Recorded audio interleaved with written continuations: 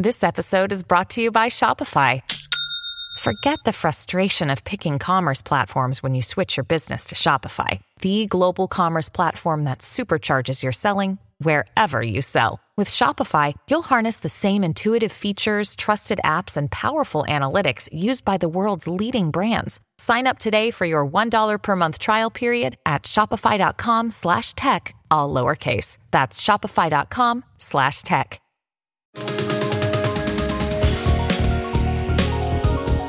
Getting verified with a blue check mark is a symbol that you made it, at least if you're a social media influencer. But beware people who promise to get you verified on social media. It might just be a scam. I'm Roger Chang, and this is your Daily Charge. Here to break down this issue is CNET social media reporter Queenie Wong. Welcome, Queenie. Thank you for having me.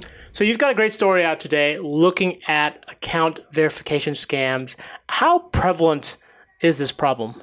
So that was actually quite a tough question to ask because verification scams are very specific. What I did learn is that people have actually fallen for these type of scams, which I was sort of surprised by. And cybersecurity experts told me that it may not be as common as ransomware, for example, but it's something that they're expecting to increase as more people rely on social media to build their brands. And the FTC actually had some data about scams that started on social media really increasing in the first 6 months of 2020 compared to 2019. Yeah, and it makes some sort of sense. I mean, you can sort of say like, well, these scams seem like they'd be really hard to fall for, but there is that cachet that comes with having that blue check mark, especially if you are building a brand on social media. And so if you're eager enough to get verification, you might fall for one of these. I'm curious, what are some of the types of scams you've uncovered in your reporting? So, I mean, outside of verification scams, which is when somebody sends you a message or maybe they try to direct you to a page that says, you're eligible for verification. Please provide us personal information about where you live and the password for your account, or send us a photo of yourself with an ID, or pay us money and we'll do it for you. There's long been other scams on social media as well. One of them is, romance scams. That's when somebody pretends to be like maybe somebody from the military and they try to entice you into thinking that you've developed some sort of romantic relationship. And then they at one point say like, look, I'm running into some trouble. I need some money. And then people think that they're actually dating this person that doesn't really exist and they send them money. There's people who say on social media that they're an Instagram support channel or they're IT people. And they will ping users whenever they announce that they have some sort of trouble on social media, that they've been hacked or they need to get back into their accounts. And they'll say like, hey, we can do this for you if you provide us personal information. So there's always been sort of variations of different scams on social media just because it's so easy for somebody to create a profile and pretend to be somebody else. Yeah, and I want to dig further into the verification scam aspect of it, because you actually identified one person who is likely a scammer. We want to say likely, we're not 100% sure, but it's a fascinating story. Can you talk a little bit about him? Yeah, so there was this person, his name is Enver Seelin. He says online that he's a musician, he's an actor, he's a social media specialist / consultant, and he can do all these digital, services, help you grow your followers. But when you start really following this person, you'll start to pick up things that seem really suspicious, that are red flags that this person isn't who he says he is. Well, so what kind of red flags are we talking about? So one was his website at one point had this verification page for TikTok that made it kind of look like it was from TikTok. And when you entered a username, it said you're eligible to, have this blue badge on TikTok, get verified. I just put in the the words test because I didn't know what was going to happen. And then it asks for your mailing address, your password, like anything you would really need to log into a TikTok account. And this person said he's a musician, but if you dig deeper into his music, you'll find that some of the tracks that he posted are similar to, or they're completely identical, not similar, they're completely identical to tracks posted by other beat makers. And, at one point there was a Turkish Netflix show that he said he starred in. I contacted the producer of that show and they said that was fake information. On Twitter, his identity changed at one point into like another persona that was a woman. So all of this stuff are a lot of just warning signs that this person really isn't who he says he is. And sometimes people just don't look that deeply. I mean, he did create like kind of a nice website that was apparently copied from another website. So I can see how people can sometimes get deceived when others say like, oh, I'm a social media specialist or I'm a consultant, because it's so easy, like I said, to fake that you're somebody that you're not. And you actually, you had to reach out to him for comment. I mean, what happened with that? Because that's also kind of an interesting story. Yeah, so his website had a email, and so I reached out to the email, and I basically just said I was like interested in his wanted to know more about his work as a social media consultant. Mm-hmm. Didn't want to come out, out of the gate with a bunch of accusations and, tell me about all these discrepancies on your online profile.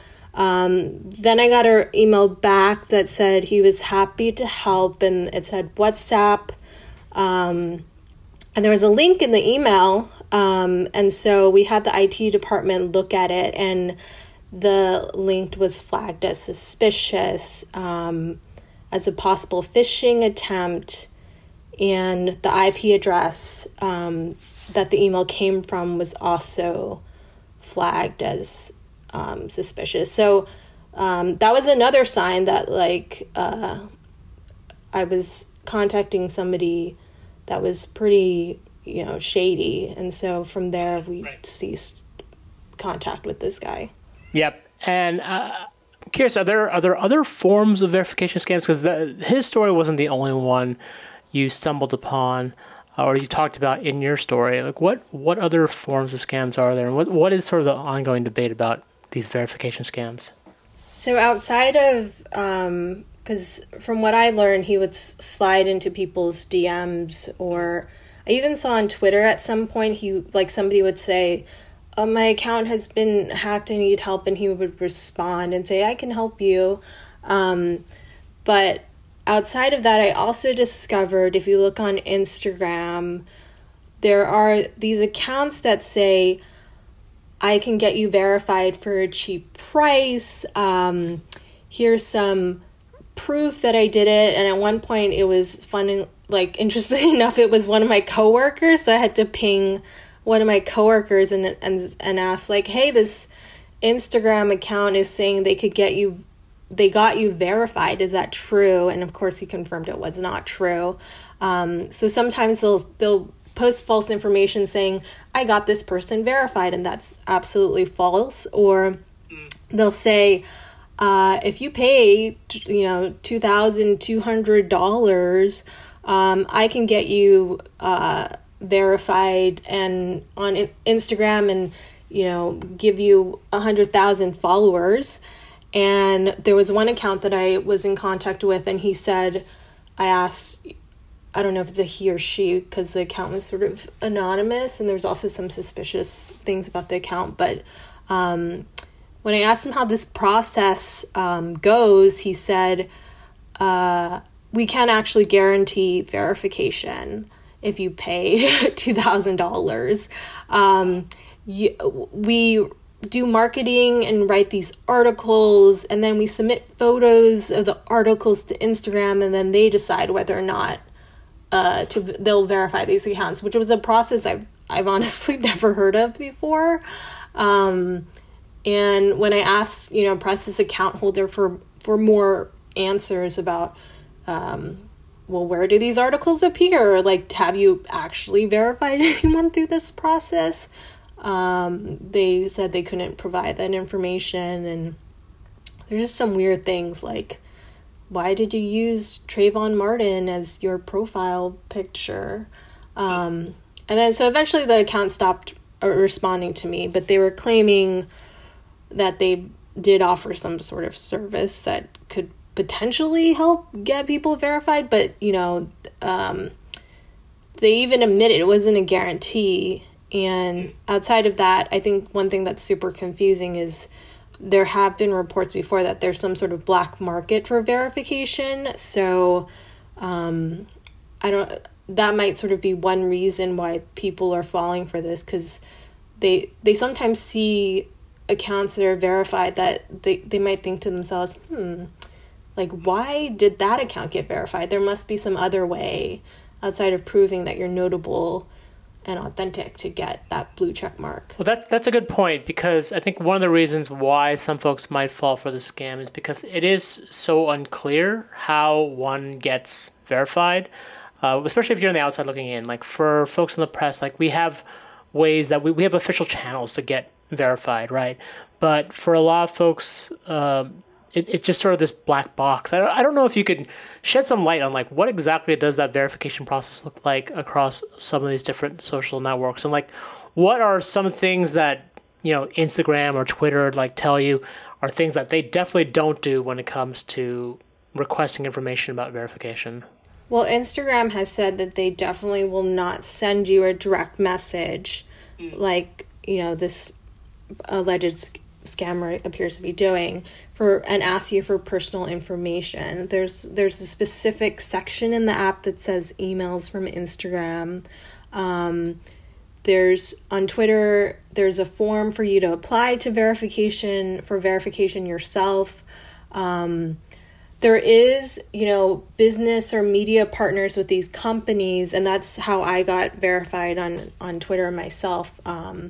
I worked through, like, my employer helped get me verified, but outside of that, I honestly wouldn't trust anything else people are saying. Like, outside of your company or some you filling out a form internally within the Instagram or Twitter app, I definitely would not fill out my personal information on another online form that pretends that it's an official form from TikTok or something like that.